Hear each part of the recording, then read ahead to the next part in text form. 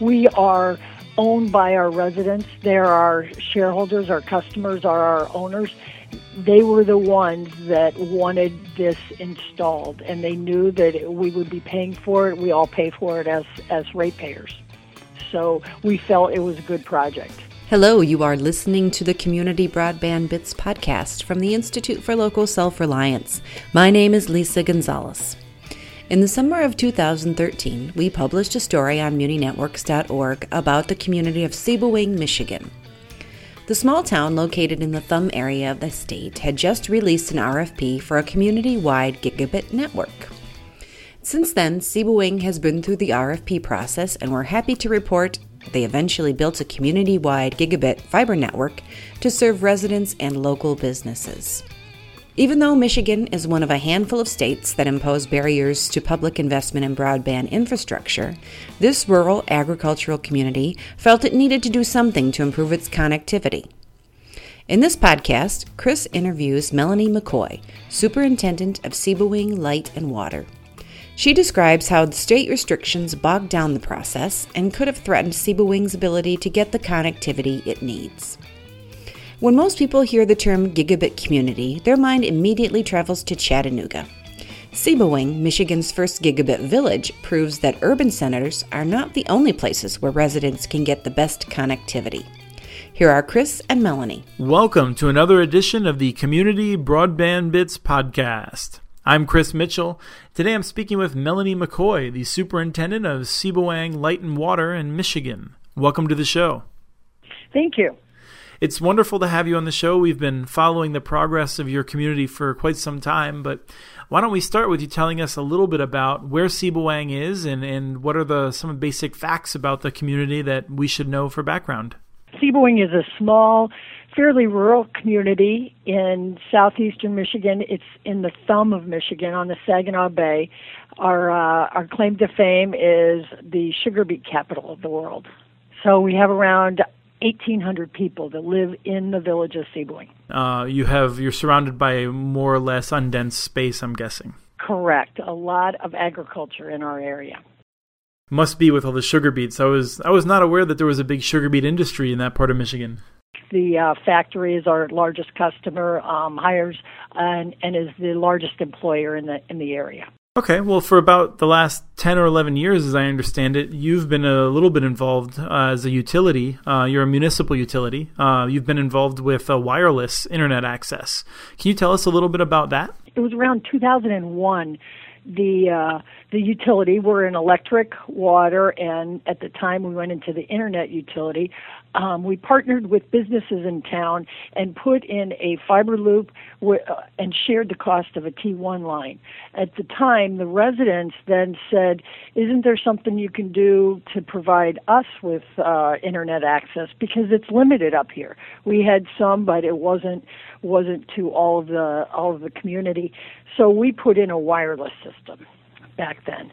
And that has been up and operating, but recently it started limping, if I can say, and customers wanted faster speeds, which caused us to start looking at fiber to the home. And so you're looking at fiber to the home. What sort of process did you have to follow to figure out how you could make sure that people were having the speeds that they needed in their homes? Pulse Broadband came in and started looking at some different options for us of what it was going to cost, how we would be able to get it to the community, and what the benefits would be for everyone. And we went through that process and went out to bid to try and get an estimate of what it was actually going to cost and then look at the payback, and we decided to go forward with it. You released an RFP. Can you tell us a little bit about Michigan law and how it complicates the process that you then use to ultimately start building your gigabit network? Yeah, we had actually started going down the path of installing our network, and then we realized we had, as you mentioned, because of Michigan law, needed to go back and actually put out an RFP for anyone to be able to provide us the types of service that we wanted. So you go out to bid, and if you get more than 3 competitive bids, the law states that you cannot build it then. Then a local municipal cannot build the network. essentially, I guess, because they assume there's enough competition there and enough source of the broadband for you. But we did not get 3 competitive bids. We got 1 bid and 1 non-qualifying bid. So that said we could go on and install the system. But before that, there's some other hurdles that you have to do because of Michigan law. One is to do a cost estimate and a payback and actually hold a public meeting to review that. Again, so that a community is not putting money into a product or a project that's going to lose money. And I guess some of the incumbents don't like the fact that a municipal could install it, and maybe you're not paying for the utility for the internet, I'll say, through internet revenue. But we set it up because we are a utility, an electric utility, water utility. We look at the internet being another utility that's going to pay for itself. Now, how did you structure the RFP? I'm curious because I'm sure that there are some companies who would love to just come in and provide a gigabit to a few customers, maybe your sugar beet industry, but no one else. Were you able to structure it so that you were able to capture the fact that if a private company was to do it, it may not have the same impact as if you did it as a utility? We actually put it out as a pure bid, and we did have a private company that bid on it to provide the service, but we were able to do it for less than that, which is why our village decided to go ahead and do it. And also, if we had gotten 3 bids, it might have been a different story. If you had received 3 bids, but of those bids, none of them were going to build the entire community, would the response, would that have to be serving the entire community, or would they be able to game it in some way? The way we wrote the RFP was that it would be a gigabit community product, so that it wasn't that it would be less than that. And they had to cover our village. They basically had to cover the whole village with our 1,000 customers. And you noted that the cost of building it yourself was actually lower than the cost of the one company that had successfully submitted a bid that you considered. What was the cost of building this network? Our cost is in the $1.5 million range. Some of that is because we're able to benefit by already having the right-of-ways and the easements because of either the electric or the water that really assisted us in this construction. And how are you financing this network? We are lucky. We have the capital reserves that we're able to finance it with. Because the community had been looking at this for a while, we were able to save up some capital reserves. Well, that sounds like better planning than it does luck. It is. It is. The utility here has been very, I'll say, fiscally responsible in terms of saving money for these kind of projects, for the big projects that are needed. And so now that you've built the network, as I understand, is that right? Correct. We have built the network. We have 150 of our residents hooked up right now. We have 1 gigabit customer that has been hooked up, and we have another 200 on the waiting list. So what are some of the benefits that you're already seeing in the community from the network? And I'm guessing there's other municipal facilities or village facilities that you have connected. How is it different versus what you had been connecting them with prior? We are actually we're taking a little different approach. We're starting with our residents and the smaller businesses first. So the municipal facilities are not hooked up yet. We are hooked up to our old system. So when I talked about the fiber loop that we put in and shared the T1 line for the businesses, that loop today is still operating not on the T1, but as on regular fiber through another system, actually through Merit. Okay, yeah, Michigan has this the statewide educational network that does a rather good job of making sure a lot of schools are connected. I know that you already know that, but some of our listeners may not have. Correct.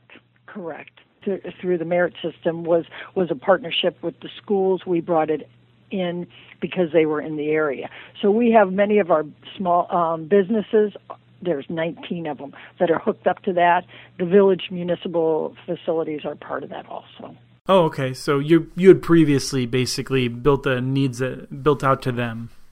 Right, exactly. They only go up, their speeds are under 100, but it's still adequate for most of them. And we have seen businesses that, because of that existing fiber loop, are happy with it. They're able to add employees, add shifts, because they have the capacity of the internet. It's exactly the reason that the community started looking at this too, was not just the residents saying, can we have it, but also the businesses, and hopefully it's an economic incentive. How does having a network, this sort of advanced fiber optic network, being, I believe you saying you're the first fiber optic village in the state, how does that change a community like Sebewaing?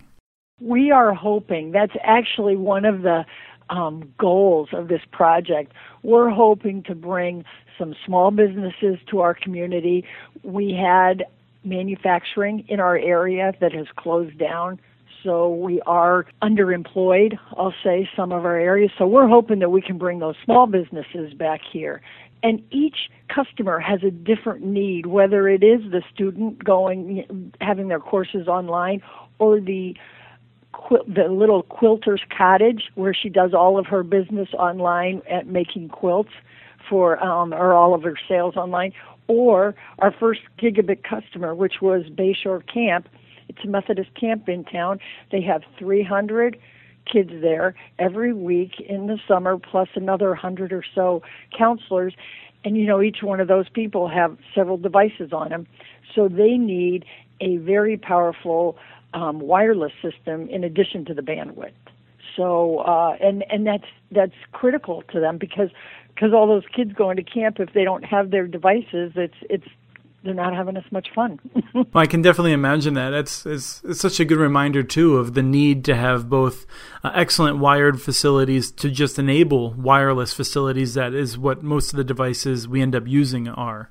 Correct. So let me ask you, as we're sort of closing out here, how did Michigan law make it easier or harder for you to get to this outcome where you have this advanced network available throughout your community? It made it harder because of the timeline and having to go through all the steps. We almost had to backtrack to go out for an RFP. We had to pay extra for a CPA firm to look over our cost estimate. We had to have the public meetings. Then we had to go out to bid, finally. So the community kind of got anxious because it took so long. It was like, you've been talking about this forever. Now, I would guess that being a municipal utility, you probably would have had some public input already anyway. Is that the case? That is the case. We are owned by our residents. They're our shareholders, our customers are our owners. They were the ones that wanted this installed, and they knew that we would be paying for it. We all pay for it as ratepayers. So we felt it was a good project. So you had to pay extra in order to do some of the extra RFP work just to demonstrate a fact that you already knew, which was that the market was basically broken.